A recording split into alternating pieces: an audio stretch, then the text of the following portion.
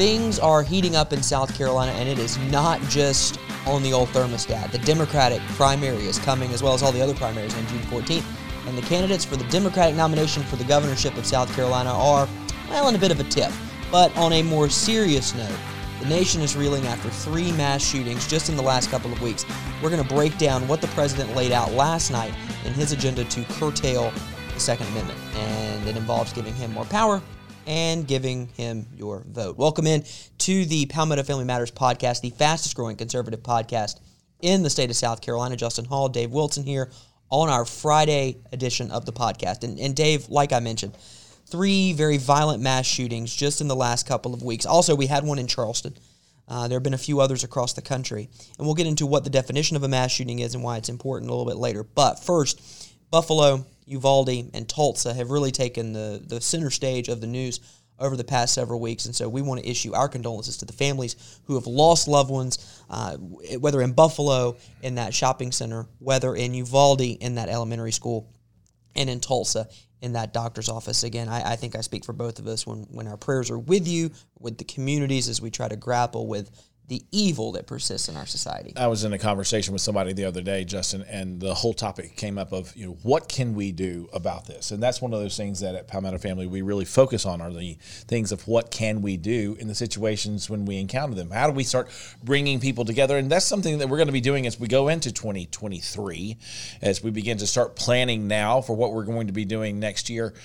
Because it's really important, I think, Justin, for the family of believers, Christ followers, to really come together and have this discussion about what does it mean to bring a biblical worldview to this. Because the issue isn't guns, the issue isn't violence, the issue isn't issues at home. At its core, the issue is evil.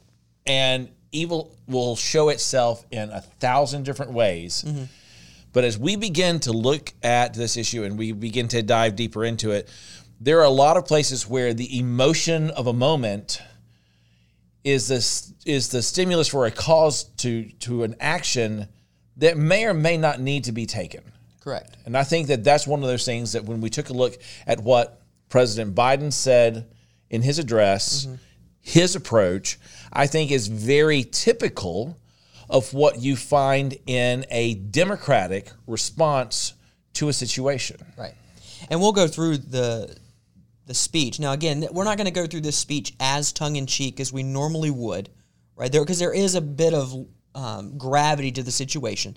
And so in no way do we want to make light of what families are dealing with. However, it is important that we begin to understand what the president and what his party want to do.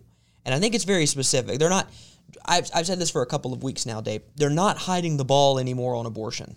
They're just not. No, they're not hiding the ball. They're making it very clear what they want to do. And we're going to talk about that when we get into the race for governor in South Carolina. We're going to talk about that particular issue because it is abundantly front and center where they are. Yes. And their approaches. Exactly. So they're not hiding the ball there, and they're really no longer hiding the ball on this issue when it comes to guns in the United States. Now, really off the top, a lot of people own guns in this country. It is something that is protected in our Constitution. If you don't have a pocket Constitution, I would encourage you to get one. It's helpful in times like these when one of the amendments or one of the rights listed in the amendments is invoked and talked about from the executive branch. And in this case, it is the Second Amendment, which clearly states the right to bear arms shall not be infringed. Now, we're going to show you this. We're going to go to the president last night from the White House. Here's what the president had to say about the Second Amendment. I want to be very clear. This is not about taking away anyone's guns. It's not about vilifying gun owners. In fact, we believe we should be treating responsible gun owners as an example of how every gun owner should behave. I respect the culture and the tradition and the concerns of lawful gun owners. At the same time, the Second Amendment, like all other rights, is not absolute. It was Justice Scalia who wrote, and I quote, "Like most rights, the rights granted by the Second Amendment are not unlimited. Not unlimited. It never has been. There have always been limitations on what weapons you can own in America. For example, machine guns have been federally regulated for nearly 90 years, and this is still a free country. That is the president talking about the Second Amendment. Now, again, he uses a lot of different language when he talks about the Second Amendment. Because this address was scripted, Dave, he didn't bring up his typical talking points, which are, number one, why do you need an AR-15? The deer, for God's sake, the deer aren't wearing Kevlar vests. He used that one a lot.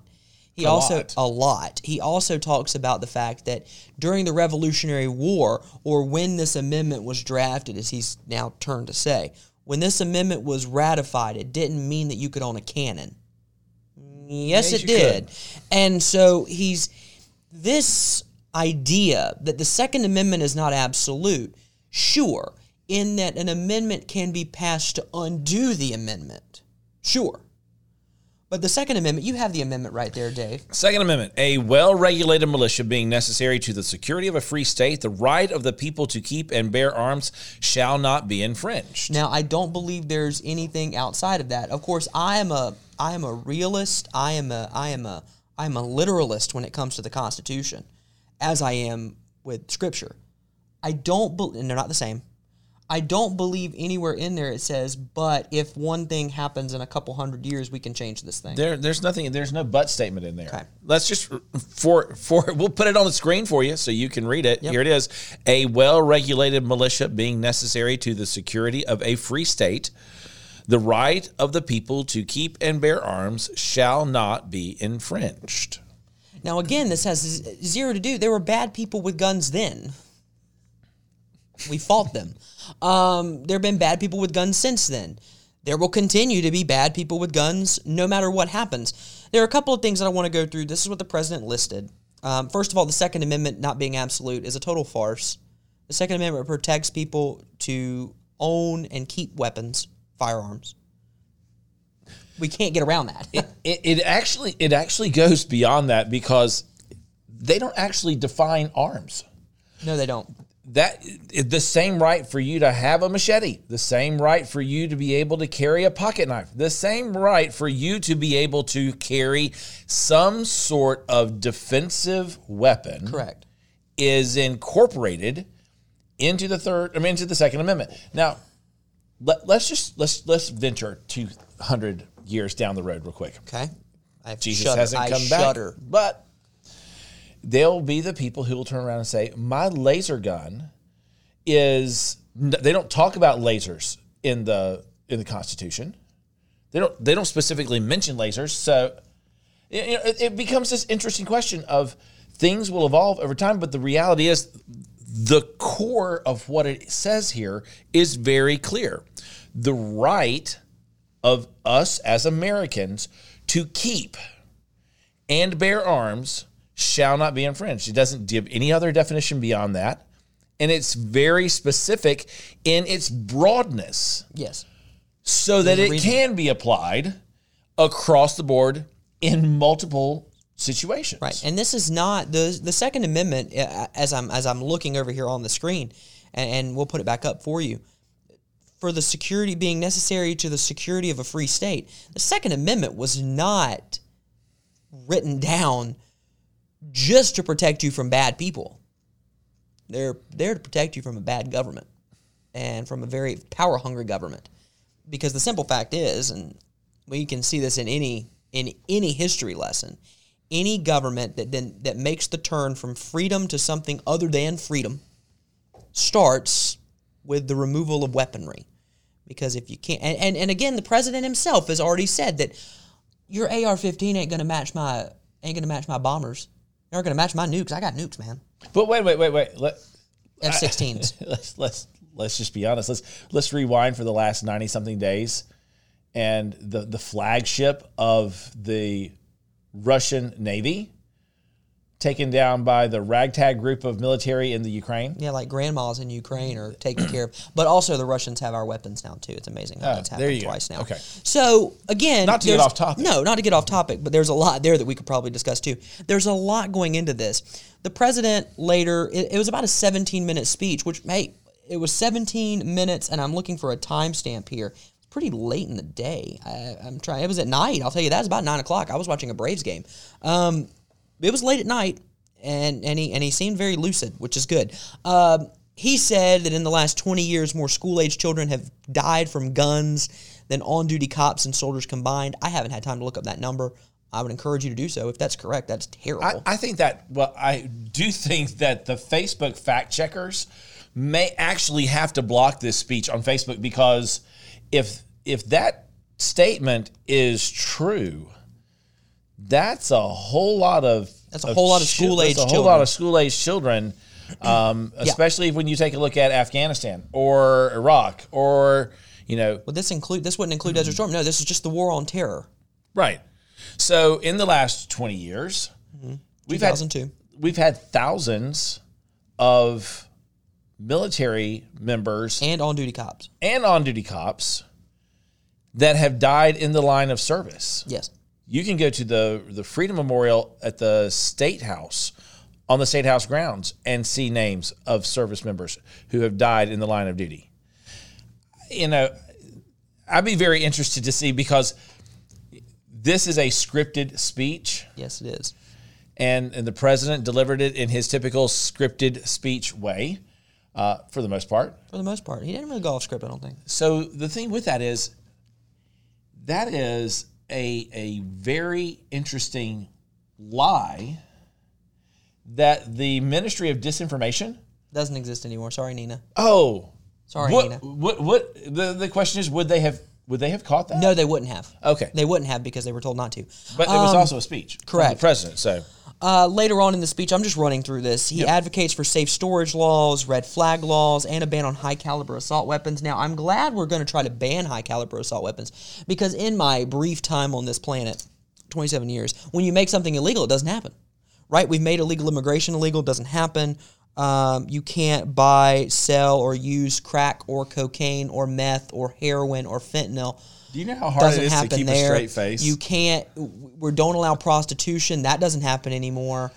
We don't want you to steal. That doesn't happen anymore. You can't murder. That doesn't happen anymore. When we make things illegal, they stop happening. So I'm glad he made that happen. He wants to raise the age to purchase an AR to 21. He cites that there are several states that it's illegal to buy an assault weapon at 18, but you got to wait to buy a handgun until you're 21. Again, I think that's an interesting conversation to have. But if we raise the age to one or the other, then everything across the board needs to be met. Right now, in the country, you can be 17 and get a driver's license. You have to be 18 to vote, 18 to buy tobacco, 21 to buy a handgun or alcohol. You can be 18 to serve in the military. So again, we're talking about this age. What did you call it earlier today? We're in an age of adolescence, because psychologically there have been studies that have been done that said that time period of adolescent thought and behavior has stretched itself out, and you see it in a very simple number that our government adopted several years ago: the age at which you can no longer be on your parents' health insurance. Yeah. And that is the age of 26. There's a book out there called Do Hard Things, and it was a great book. I read it with some of my kids. But it starts off with the story of a 17-year-old who was responsible for surveying by himself the entire state of Virginia. Ooh, I know who this was. And when George Washington did that at the age of 17, he had not served in the military in any capacity, really. He was a guy who was hired to do a job. Now, I don't know about you, but I don't know many 17-year-olds I would put in charge today. I don't know many 25-year-olds that I would put in charge today of surveying South Carolina. Of surveying the state of South Carolina. Yeah. It is a time period in American history and in our culture, because I think it is somewhat distinctively American. This mentality that we really don't have to take responsibility for things until we get later on in life. And that adolescence mentality is an adolescent mentality that gets carried over into the early to mid to late 20s. And again, I'm not throwing this out. I'm not throwing the baby out with the bathwater here. I'm interested to have the discussion on how do we make these ages consistent across the board. I've I find it interesting that you can be 18 and vote, but you have to wait until you're 21 to buy a beer. I find that very interesting and a very interesting way of thinking. But and the president addressed this. You can be 18 years old and go into the military and be trained on the use of these firearms. But when you get out, you can't own one. Yep. And that in and of itself is this place of you've got to start asking the questions. What are the real changes that need to take place? How do we do that? And instead of playing this poppycock popcorn things popping around here, there, and yonder of, here, we'll do this, we really need to systematically come together and go, what do these things need? What things need to be done? How do we address those? Because right now it's just political popcorn. Well, and as we continue with the political popcorn, Orville Redenbacher remembers, repeal the liability shield. There's this notion, there's this lie that the gun lobby, which, by the way, the NRA spent less money in lobbying dollars in 2020 than Big Pharma or any other major lobby group. Anyway, beside the point. There's this idea that there's some sort of shield that gun companies, gun manufacturers cannot be sued if someone died. That's not true. That's not true. In fact, big pharma corporations have much more leverage and much more protection when it comes to lawsuits than, again, I'm using this phrase, the gun lobby, for what it's worth. He also advocates for resources to keep kids safe and preserve mental health. All for that. I believe mental health is a big deal. We look back at 2020 when you keep kids out of school, out of socialization, leave teenagers to their own vices, let them drift deeper and deeper into internet, TikTok, and social media and all the like. The ideas that they create and that they ingest can lead to very tragic ends, and we've seen that over the last 2 years. Well, we actually saw that if you go back and you look historically. If I'm not mistaken, the shooter in Uvalde really took a major turn psychologically. It started when he was about 14. Yeah. But it exacerbated and it accelerated during that time. Certainly. When you do not spend time in community, you end up in this place where you're stuck inside your own echo chamber. It was very interesting. I'm a quick tangent on this, but I was talking with our friend Bob McAllister from McAllister Communications, who was Governor Campbell's chief of staff. He and I were talking the other day, and he was talking to a reporter from a major news publication, and she was coming down to do a story on Senator Tim Scott. She lives in Pennsylvania, but she never flies where she goes. Never. She will always drive, no matter how far the drive is. She said, I learn more at gas stations and grocery stores than I will ever learn in an airport terminal or stuck in my hotel room with the press pool. Because when you're out there, and the same was true with Lee Atwater, the political strategist from the 80s and 90s. Lee said, I get more from the grocery store line than I will ever get from polling, because you hear what people actually think. And I think that so often we get to this place where we can live in our own echo chamber and we're never hearing from other people. And I think that is where a lot of the mental stresses that are going on right now that we're talking about with this really find their center, because you're not out there. You're not hearing from other people. You're not experiencing that accordion effect of we're together and then we're apart and we experience things out here and we bring them back together and we share our ideas with each other and then we come back out and we have this breathing capability. And reality is the lockdowns, and I'm very grateful for states that did not hammer onto lockdowns, but instead said it is for the best health of our communities that we are getting together, that they focused on the fact that that type of community is what gives you the ability to breathe mentally. Mm-hmm. And that has to be something that takes place. And again, quick tangent, but that was an important thing that I think we can all agree upon, that there are issues that exist there. Yeah. And we're going to have to begin to address them, because they're not only going to show up in a gun debate, they're going to show up in suicide rates. They're going to show up in opioid deaths. They're going to be showing up in grades in schools. No question. We had a school district in the Midlands of South Carolina that was floating grades up to compensate for the fact that kids had not been in the classrooms. for the COVID slide, as they Right. have begun to call it. The president wants to protect children and keep them safe. If you're pro-life, that kind of just sits there, doesn't it? I mean, I'm sorry. You put this on a tee for me. Let me hit a homer here.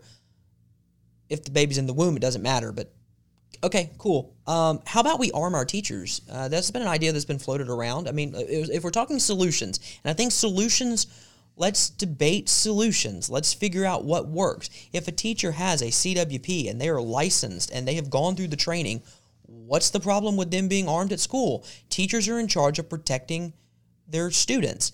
And this idea that's been floated around that police officers, because of the response of the police officers in Uvalde, that police officers are not required to protect the citizenry is a joke.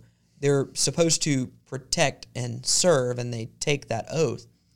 But if something were to happen and the police are incapacitated or something happens, I don't see the problem with a teacher who is well-trained, understands how to use firearms, is protective of them, having a concealed weapon somewhere on their person or in a hard-to-access spot in their classroom from students. And I know the argument would be, well, students can get a hold of it, and children die by friendly fire quite often in our country. But again, if we're talking about solutions, I think this is a solution worth having. Or putting armed personnel in schools across the country. How about instead of sending billions and billions and billions and billions and billions of dollars to other countries, why don't we use that money here? Even though I'm not an advocate of spending billions and billions of dollars, we have to eventually come to a point where we go, okay, maybe during this high inflationary period, gas is now $4.39 a gallon where I'm at. $4.39. So it's going to cost me about $4.12. Yeah, good. Congratulations. So it's going to cost me about $70 to fill up my sedan, right? We can, in an inflationary period, families are now having to decide, okay, what's more important? Where should I really be spending my money? Right. Should I be spending my money on this meal out? Or should I wait, let's just make some food at home, and we can save that money for a later date, or we can spend it on something different, buying groceries. In the same way, I think our country our leadership, both parties, has to come to a point where we say, okay, enough is enough. If the problem is as serious as we say it is, and we believe it is, maybe we should allocate better to fix the problems here and try to fix problems elsewhere. And I understand when I say that, people are going to go, well, that's really callous. I just think it's the conversation that needs to be had. And I think more people than not are thinking the same thing. Well, and that's a place where, and we talked about this before, you've got to bring a wide array of people and ideas to a table and have a real discussion, not a political argument back and forth, not posturing back and forth, which is what you find way too often, but people who can really sit down and go, okay, where do we find our common ground? Where are the real issues? Because the problem isn't the problem, it's indicative of the problem, and we've got to start dealing with the core problem issues. And so I think when we start looking at that, and we've started working on that here at Palmetto Family, in those types of areas. How do you address issues of adoption? How do you address the issues of foster care? What needs to be done in the opioid crisis? These are the types of things that, as you work with us, invest in the work that we do, these are the things that we're trying to do, because somebody's got to start working on bringing solutions to the table. Right. And that is a priority of ours here at Palmetto Family, and you're part of that. Your investment in that work makes a huge difference for us. We played a little bit of President Biden earlier. I'll forego the next clip we have and just kind of, for the sake of time, and just kind of succinctly define what he says. He then turns and pleads with senators. They need 10 Republican senators, right, to bring something to the floor because of the narrow majority they have, because they don't put forward any legislation that's bipartisan. Anyway, not the point. So he calls on Republicans. He says that any Republicans who aren't for the measures that are being passed out of the House pretty easily. They're moving through the House pretty quickly, but the Senate, being the deliberative body, has a bit more of a responsibility to take their time. He says that any Republicans who oppose this legislation it's unconscionable. It's unconscionable what they're doing. Come on. He did that quite a few times. Yeah. Enough. a key to a president, the same as like President Trump had specific things, his turn and look away from the microphone when he thinks he says something smart, and lets people cheer. This president does the enough, the whisper. Or the lean in and whisper. The lean in and whisper, which is really weird and like Joker-like. He says the Republicans are unconscionable. There's enough, for God's sakes, in God's name, we got to stop it. He also mentions that 20 more mass shootings have happened just in the last 3 weeks. 20 mass shootings. Now, again, go ahead, Dave. But here's the question I have on that, because if there have been 20 mass shootings in the last, how long? I think he said about 3 weeks. In the last 3 weeks, that would be, we talked about the one in Uvalde. We talked about the one in Tulsa, Buffalo. And Buffalo. So that's 3. You had one in Charleston. There was the one in Charleston, but there were no deaths on that one. Correct, but But how do we define a mass shooting? We define mass shooting as any shooting or gun violence that ends with at least 4 people injured or killed. Okay. Injured or killed. So 4 people injured or killed. So it happened in Charleston. There was an out of control and unexpected would not be the right word, but unauthorized block party. Yeah. In a certain area in Charleston that ended up going awry. There was a shooting that took place there. 10 people were shot. At the mall here in Columbia. Yep. Columbiana Center, there was a shooting that took place there. You would consider that a mass shooting? Right. And so, this is where, as you are listening, we want to make sure that you are informed on what actually certain things mean, so that when you hear it, you actually know where the facts are with that, and whether or not those are what you consider to be whatever label that is that they choose to put on there. Yeah. And again, this is, I wouldn't argue this is a gun problem. I believe evil manifests itself in any way evil can manifest itself. That's why, sure, in England and across Europe, you don't have gun violence, but do we remember the axing of people on the street? We didn't have gun violence in the 1800s as much as we have now, but we certainly had lynchings. Those were a thing. Yeah. Those were a thing. They're not a thing now, even though a Senate candidate from Kentucky wants it to be. If you haven't seen that campaign ad, I'd encourage you to watch it. The man literally puts a noose around his own neck. It's weird. So gun violence is a problem, but it's a wide-ranging problem. In fact, y'all, just full disclosure, I got a Twitter DM from a Democrat candidate for governor of our state. Now, it was from his campaign. It wasn't him. But he mentioned that the current governor wants to loosen gun restrictions, and it's chaos and it's disaster. I just want to bring up the fact that in 2021 in Chicago, the city, not Illinois, just Chicago, in 2021, 760 people were shot. 760 in Chicago in 2021. If we break that down, 619 of those were black. 619.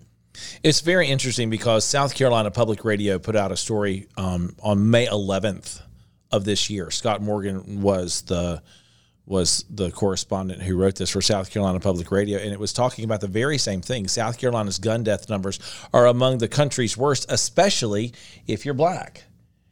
And so there is a question that has got to be asked as to what is going on in certain communities that are exacerbating the problem. Because it's interesting. It was 50 years ago, 43% of Americans own firearms.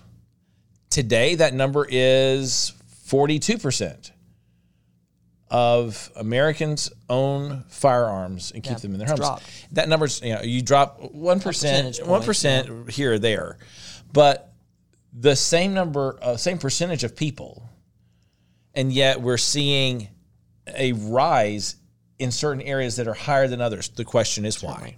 And what needs to be done about that? An interesting point, if you've ever listened to Richland County Sheriff Leon Lott talk about this issue specifically in South Carolina, specifically in Columbia and in Richland County, there's been a major problem in gun violence. And he says the two main factors are, number one, people don't put their guns away. People just leave them in their car unlocked. You leave it in your glove compartment or your console or under your seat. You don't lock your car. People come by, they steal the gun. They want the gun, they'll steal the gun. On the other hand, he said another main issue is young people just don't have a don't have an understanding there are consequences to your action, and they don't know how to solve problems. They don't know how to handle confrontation. They don't know how to handle disagreement, and they believe because of the popular culture and music. I don't want to be this person, but music and video games and all the like, you shoot people, who cares? And there's consequences to actions, and it's something that they don't understand. And he, as a sheriff, is pleading with people. Yeah. They're taking extreme measures in Richland County and Columbia, so far as that they're going to be meeting with gang leaders to figure out what the problem is. I mean, when you're that's serious. So that is a wide-ranging overview of what the president said and the issues facing our country when it comes to gun violence. Again, the numbers are staggering. 45,000 people were shot, killed in 2020. That's the most recent number from But the ironic part of that is, and we've talked about this before, those who have died of opioid-related deaths were 100,000. We had an entire press event that came out when the April 2019 to April 2020 numbers came out. For the first time, we crossed 100,000 people dying of an opioid-related death. That, in and of itself, Justin, is more than twice the number of people who were killed with the use of some sort of firearm. And so I don't see the president taking that seriously. And yet, headlines from Columbia, South Carolina this week. 2 men found in Richland County, less than 2 miles apart from each other, just dead, died of opioid overdose. This is not unusual. It's like we've talked about before. The sheriff in Florence County turns around and says, we're picking up 2 to 3 bodies a week. They picked up one that had 2.5 liters of fentanyl beside it, which is enough to kill everybody in Florence County twice. These things are going on. Our state law enforcement division is working on how do we begin to address this. But when we start talking about things like illegal immigration and hundreds of thousands of people crossing the border, do we have a porous southern border? Do we have a porous northern border? How are the drugs getting into our communities? What's being done with that? Because all of these things begin to stir and begin to point towards the very simple fact, there is evil in this world. And you cannot legislate away evil. You can try everything you can to contain it. But the reality is, every effort to try to do something about this is sometimes it just doesn't always ring true, or it rings as a desperate cry of, we've got to do something. And let's do anything. And anything is the typical response, where we've got to be thinking about what are we actually trying to do? How do we really impact people? And we talked about this before. It's a place where the gospel really does change everything. That's not just a slogan and an idea. It actually is a reality. And that is a place where you, as a person who has faith in Jesus Christ, if you have that, you share that with other people, and the power of Jesus changes lives. And that's the place where you start making a difference. It is, as Mitch uses the idea, the analogy before, it's like the boy with the starfish on the beach, and he picks up one and he throws it in, and the old man's walking by and he says, well, you can't get rid of all of them. He said, no, but I saved that one's life. I saved that one. And so it's one-on-one, and that's really what you do. That's where you come into play. Your part in looking at the people who are around you. How do you impact their lives? How do you share with them? Because that's the place where you really do make a difference. Right. Now we transition to South Carolina news for the last couple minutes of the podcast. This just gets juicy. The Democratic Party's scared to death of Mia McLeod, y'all.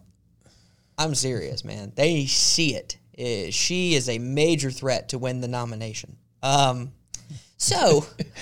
Sorry, I'm serious. And on the Democratic side and running for governor, there are 2 major candidates.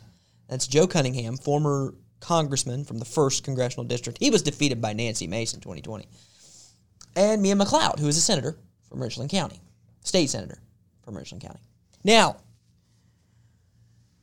Joe Cunningham's backed out of a couple debates, y'all. And you know why? Because he's scared. He's scared. He knows it.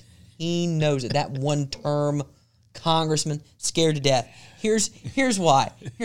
Because Mia has voted to stop saving women's sports. She voted for medical marijuana. She wants hate crimes legislation to be passed, which would inject gender ideology and sexual orientation and the like into South Carolina code when it comes to prosecutorial law. Right? She stands for what the Democratic Party wants. The Democratic Party knows that, so they're backing out of debates. Yeah. It was a Twitter spat. They've had several Twitter spats. This isn't a gossip column. Listen, and she will take it to Governor McMaster on Twitter. All right. Can't handle the pandemic. Joe Cunningham tweets on June 2nd because Senator McLeod put out a video that accused former Representative Cunningham of backing out of a debate. They haven't debated yet. There's been no Democratic debate. There have been no Democratic There's been debates. no Republican debate either, for that matter. But the Republicans don't. Anyway, there's been no Democratic debate, which is strange.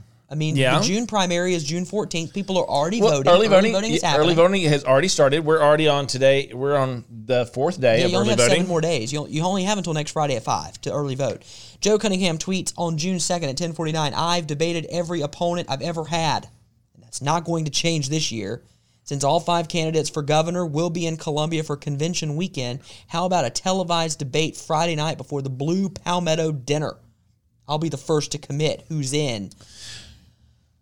But wait, the state senator responded. Now, when you read the first, let's back up, because the whole argument began because she was really ticked off and is trying to create some level of stir to get a name ID, which is nil. Her name ID is next to 0 across the state. But mostly in the Midlands areas where she's known. Is she known on? She's a Richland County senator. Okay. She tweeted. Yes. I got to be careful. I'm going to get tweeted at. Wow, Joe. This is a quote. Here it is on the screen. So you lied to black pastors in Greenville after you committed weeks ago to their June 10th debate. One of many you've canceled with black voters. Read between the lines there, y'all. Just read between the lines of what's being said here. He lied to black pastors, and he dipped out on a debate with black voters. Said your schedule was full, but the reality is you're full of it. And since you finally stopped running, I'm there, bring it. So apparently we're going to have a debate tomorrow. Or tonight. This is tonight. Wait. Guys, buckle up. We got a debate tonight. Pop some popcorn. June 3rd, 2022. Our Democratic candidates for governor are going to debate what they would do if they become governor. But I can only imagine what's going to happen on Lincoln Street at the governor's mansion tonight. Do you think that the governor and Mrs. McMaster will sit around and watch this one? I'm sure Governor Miss Peggy will be glad to watch the debate.